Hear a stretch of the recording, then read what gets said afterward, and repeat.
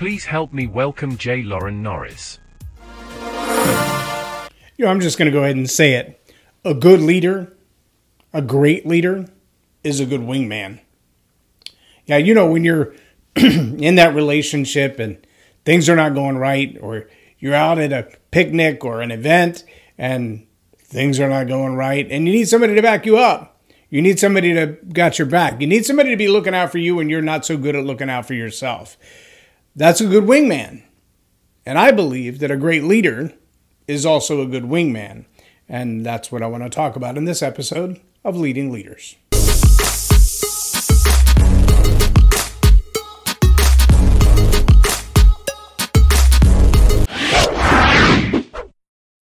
I'm J. Loren Norris with Leading Leaders Podcast. And I can tell you through the course of my life, because I've never been a really big guy, but I've always had a really big mouth. A bit of a smart aleck. I remember in high school, right after driver's ed one day, the whole school was shut down. There was nobody on campus. Nobody I could find anyway. And Mom was supposed to pick me up at a certain time, and she wasn't there. And it was about a 3-mile walk home. And I wasn't up for that. So I decided I was going to stand outside the school until I found somebody to let me into the school so I could get into the principal's office to make a phone call, because this was long before the days of cell phones. I mean, it was right after the Flintstone bird tapping on a stone and you had to have a buzzard carry it. It was somewhere between there and cell phones. And so I was waiting to make a phone call to my mom. And every door into the building was locked. I was a little stressed out. But as I'm standing on the sidewalk waiting to figure out how I'm going to get her to come get me or begin the walk home, a car pulls up. 7 guys step out of the car, and all of them are Hispanic, and I don't speak any Spanish. And they came at me and started saying a bunch of stuff to me in Spanish that I didn't understand. And then one of them speaks to me in English, and I recognized him, but I didn't know him well. And he says to me, "Are you seeing so-and-so?" And I said, "Well, yeah." He said, "Well, you need to back off. She's my girlfriend." Being a little bit of a smart aleck, I said, "Well, maybe you should tell your girlfriend that, because she asked me out." And that was when the knives came out and they began to advance a little further.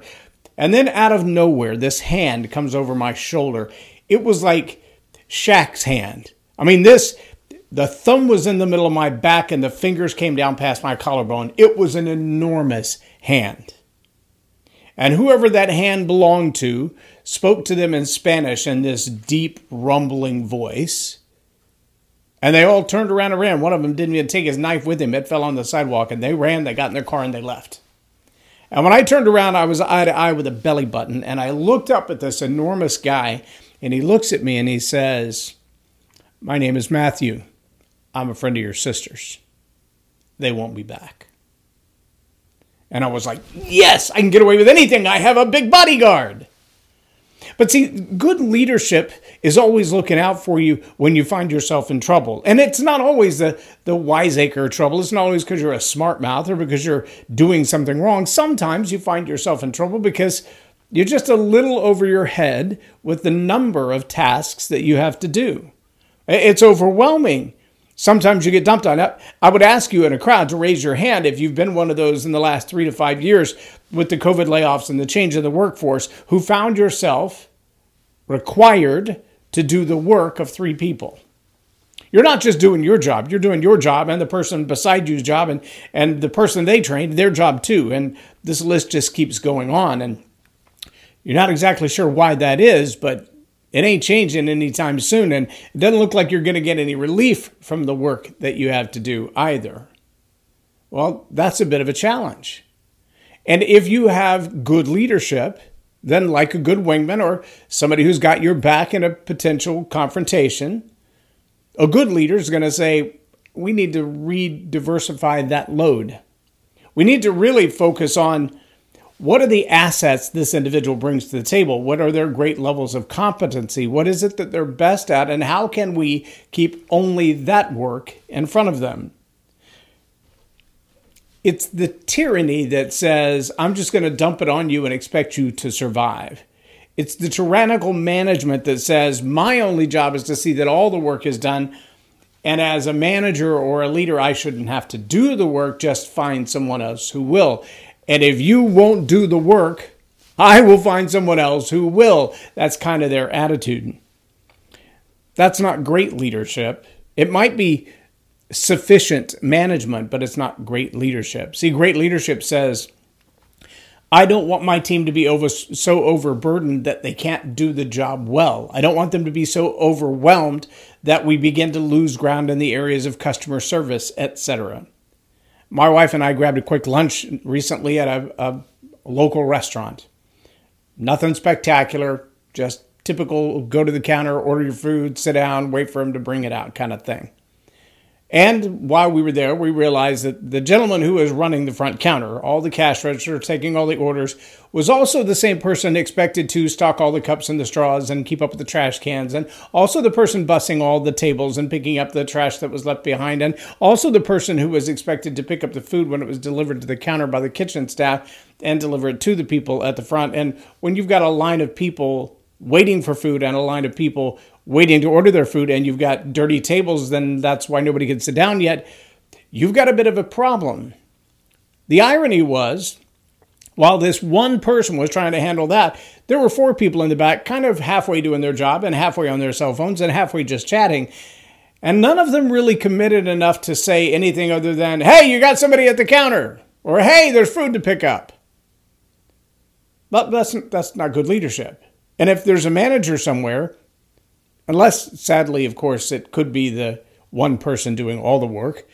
If there's a manager somewhere, a great leader somewhere, they would quickly identify that we have people who have way too much time in their hands and need more work, and one person who is way overwhelmed and needs more help. And if we can't shift the level of responsibilities from some of those people with too much time on their hands, then maybe we need to shift the person to not have so much time on their hands while on the clock. But see, that's about good leadership. It's great leadership that realizes you might be in over your head. Recently, there was a meme. I saw the photo. I didn't see the video of a swim coach while her competitive swimmer was in the water. And she realized she's been underway too long. That turn should not have taken that much time. She jumped in fully clothed into the lane, swam to her, pulled her aside. She had stopped breathing. She was unconscious. She was sinking to the bottom. Not like the commercial, what are you sinking about? She was sinking to the bottom. She was in the process of drowning, and she was rescued by her coach. How many people can honestly say that as they've watched their children at swim lessons, that the swim coach was paying close enough attention to notice when one was in trouble? Not on the phone, not chit-chatting with other lifeguards or swim coaches, but paying honest, sincere attention to the potential risk. See, a great leader not only knows when you're already in trouble, but has the foresight to recognize what might lead to trouble. What kind of personality traits do you have that could lead to trouble? What skill sets are you lacking that could lead to trouble? Where are your competencies weak that could lead to trouble? All of these are the kinds of things that a great leader is very astute about and very busy about making sure those things don't get out of control. A lazy leader blames that on the one who's incompetent. I love the way John Maxwell says it. I have since the first time I heard him say it. We tend to hire people for what they know. Competencies, their knowledge, skills, and abilities. They're KSAs. We hire them for those because the resume looks good, because they've done the job before. They have the specialty knowledge in the industry. That's what we hire people for. But what do we fire them for? We fire them for who they are. We tend to fire people because of the character flaws that they have, the overwhelming ego that they have, the lack of concern for others, the missing empathy, the inability to be human or focus on customer service, the character flaw that says, I'll steal, I'll embezzle, I'll lie, I'll manipulate, I'll control. See, all of those are not the what that they're capable of, but the who that they are. As John says, we tend to hire people for what they know and fire them for who they are. If you've got somebody on your team who is a great person, they're diligent, they do everything they know how to do to the best of their ability. They do it with excellence. They try hard. They're kind to the people around them. They show up on time. They have a strong work ethic. But they're missing some things in skills. As a great leader, that's your job to recognize those things. To recognize maybe you've assigned them some tasks that are outside of their wheelhouse or outside of their competency, beyond their ability to do just because they've never been taught to do. At that moment, you're like that swim coach. It's time for you to jump in the water, to go to where they are, and to provide them with the assistance they need.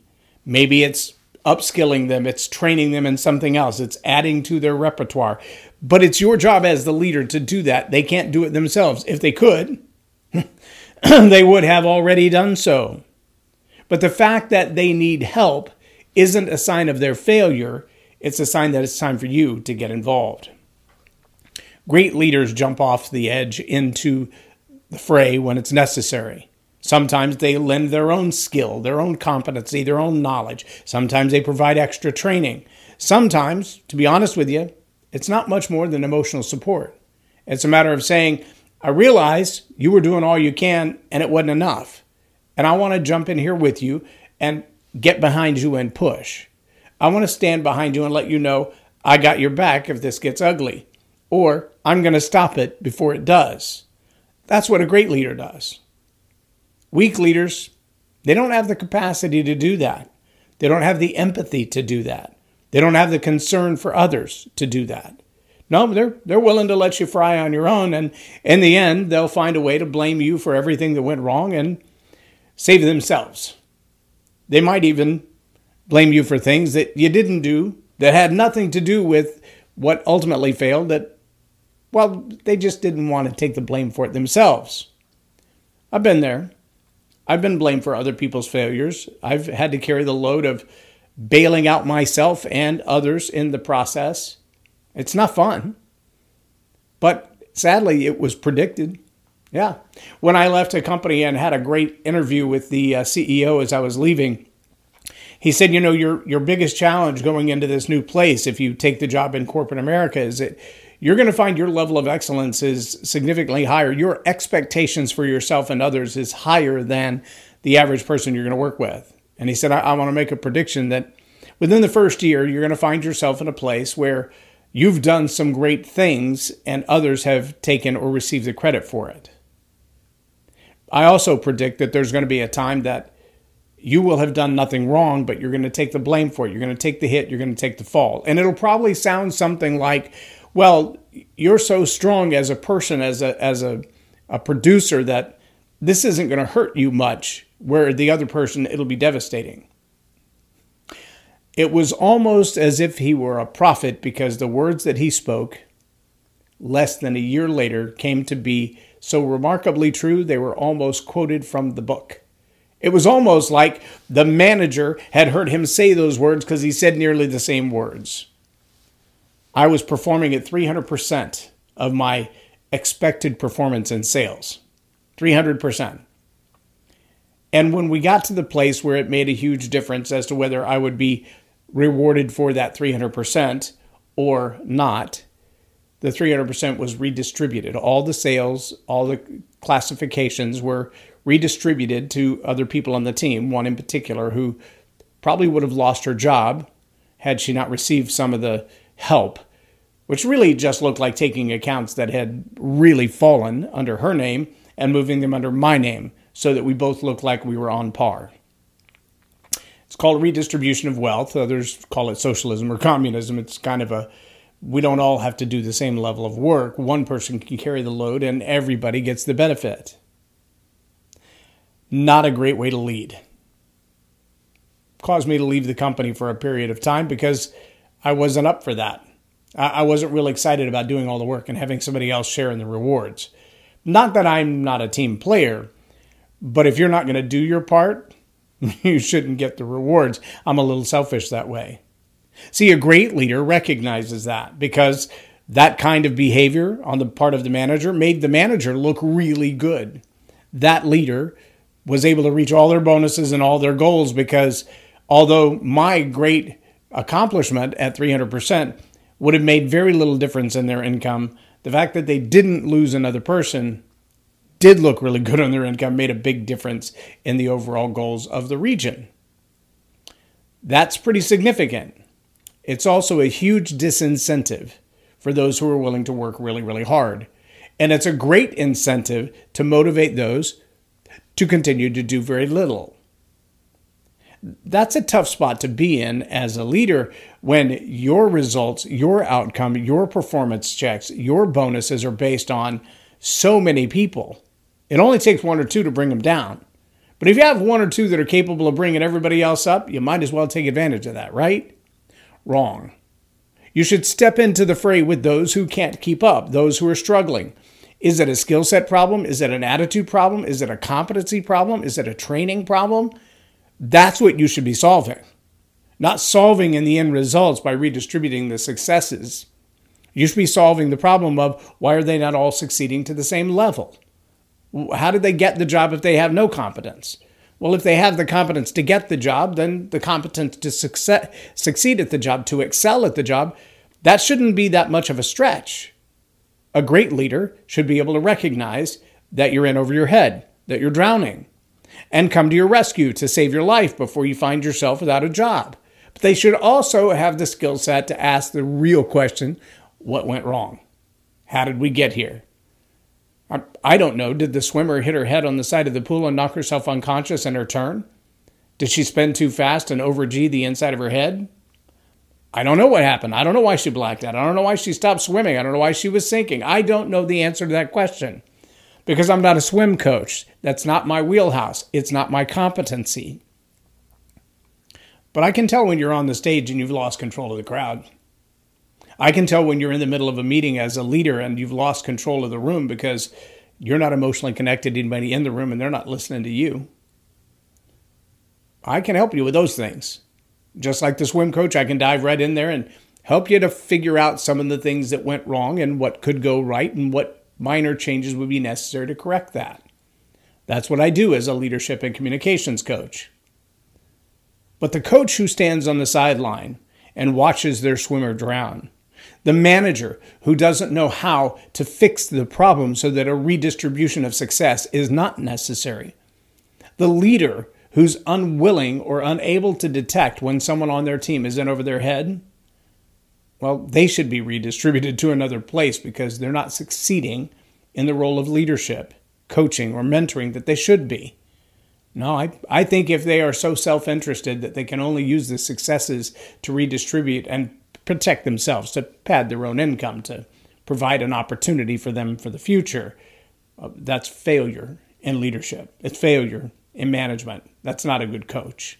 That's not somebody you want to spend your time following or listening to their instruction. They're not doing you well. They're serving themselves. And a self-serving leader, well, that's not a leader because leadership is service. How are you serving the people around you? How well do you recognize their levels of competence versus incompetence? How quick are you to identify the skill sets that they need to level up? Get some extra training in, get some extra help in. How aware are you of their levels of empathy and understanding, whether it's customer service or it's team management? Do you recognize those things as a leader? If you're struggling with those things, it's time that you get a coach, get a mentor. At minimum, grab a book on leadership and dig in a little bit and refresh yourself on how you got to where you are. I don't care where you are in your leadership, whether you're leading a family, leading a small group, leading a business, or running a multinational company, or serving in politics. The principles of leadership still apply. You ought to dive into the 21 irrefutable laws of leadership and make sure that you have dug through all of those principles. Maybe pick up the golden rules from Dale Carnegie, How to Win Friends and Influence People. Some really good foundational principles. Maybe you know all those things so well that you've forgotten to use them. Maybe you've never studied them at all. But if you're going to be a great leader, you're going to have to be willing to dive into the deep end from time to time when it looks like one of your team members is drowning. You're going to have to be able to recognize their overwhelm and prescribe a solution to prevent it from happening again. That's all on you. You're the leader. That's your job. Get to it. I'm J. Loren Norris with Leading Leaders Podcast for Tell It Like It Is TV. Have a blessed day. Subscribe now for our extensive video library of leadership lessons promoting faith, family, and freedom. And so I joined Toastmasters. And I went from Toastmasters as a newbie. In fact, Jim and I joined at the same time, if I remember right. By the way, Jim Gardner is one of my mentors. You were ahead of me. You had already gone to national. Okay. So when I joined Toastmasters in the local club, one of the challenges that I ran into was even the people who were what they would call a distinguished Toastmaster still had some communication skills that I'm like, I thought you would have worked those out by now. And then within the first 10 weeks that I was there, I finished the first 10 level of speeches, which most people took like a year to do. And then I was invited to compete. And so within the first year of being a Toastmaster, I competed in the international speech competition against 35,000 other people, and I made it to the semifinals. That was about the same time that I joined the John Maxwell team. I had already been coaching with the Dale Carnegie program for almost 5 years at that point. And I realized there were still a whole lot of people who loved communicating, but really they were more along the lines of, I keep talking and nobody's listening, or I keep talking and nobody's paying any attention. And part of the challenge that we run into as communicators is we have to be willing to admit, if nobody's listening, maybe it's not their hearing problem, but your talking problem. It's not what they heard, but what you said. And so we've got to be able to take responsibility on both sides of that. But as I began to work with a lot of people, they would say to me, I want you to help me write the speech that sells. And I was like, I don't do that. Why? Anybody ever heard Les Brown? Yes. Yeah. So if you've ever heard Les Brown, what's the name of his speech? Can't remember. You got to be hungry. But if you've ever heard you got to be hungry, you've already heard you got to be hungry. And so a lot of people look at somebody like a Les Brown and they say, well, he makes 50 grand every time he steps on stage. I want to make 50 grand when I step on stage. Teach me how to write, you got to be hungry. I'm like, well, you can't have you got to be hungry. It's already written. It's already been delivered a billion times. And it's powerful, and it's thought-provoking, and it's life-transforming, but it's his speech. How many of you have heard somebody deliver a speech or a story or a portion of a speech and realize, I've heard that before, right? And so the challenge that we run into on both sides of that is, it's already been said before, and now you have a credibility problem. The other thing that I realized was that people had fascinating stories, but no point. How many of you have heard somebody say, I'm going to tell you a story. It really doesn't have anything to do with what I'm going to talk about today, but I think it's a great story. And they tell you the story, and when they're done, they're like, I'm not sure why I told you that story, but I thought it was entertaining. And you're like, no, it was a waste of my time. Raise your hand if you know that's true, right? Yeah. And so you've heard that, and you're like, why do people do that? And so that juxtaposition of frustration, I'm thinking on one side, there are all these people who have been trained to be communicators, and they still fail at communication. And then there are these people who are great orators, but they don't have anything to say. So where's the balance? How do you strike that balance? What do you do? And so I was in front of a group that Jim and I used to belong to, and somebody told their story, and I said, why don't you try it like this? And so I told it like that. And they went, how did you do that? Anybody ever heard of Dr. Caroline Leaf, neuroscientist? She says, if you do something and people go, how did you do that? And you think to yourself, I thought everybody could do that. That's your gift. I went, oh, interesting. And so I started doing it on a regular basis. I'd hear somebody tell their story, and I would tell them back. And I had a guy, I still have the business cards in my pocket, because I had a guy show up at one of my events, sat through the whole thing. At the end of the day, he said, when I came here, I came because my friend drugged me. I don't go to seminars like this. I've been to way too many of them, and I hate them. I'm like, well, I'm glad you stayed all day. He said, the first hour, I was ready to walk out. And then you told my story. And I realized this guy knows something I don't know. He said, but I think you've got the wrong name for your class. At the time, it was called Transforming Stories, Transforming Lives. I said, okay, what should it be? He said, I think you should call it, I can tell your story better than you can, and I can prove it. And I had a pastor tell me that's the most arrogant thing I've ever heard anybody say. And I said, well, if you play golf with Tiger Woods and he says, I'm going to beat you by 10 strokes, do you argue with him? If you're playing basketball with Michael Jordan and he says, I'm going to dunk this ball, do you go, yeah, right? No. If Shaq says, I will keep you out of the key, do you say, yeah, not today? No. Because you realize they're the best at what they do. So in honest humility, we're about to test that theory, and we'll see if I'm right. if the gift holds its weight. And we're going to do that by inviting all of you to come up here one at a time. But here's is a master teacher on storytelling, and I learned so much. I'm really going to have to sit down and go back through everything, and I think I might have to have some more coffees with Lauren, but it was totally worth my time, and I really highly recommend it if you're looking to grow your ministry, grow your business, grow your career. Lauren will serve you well. Thank you.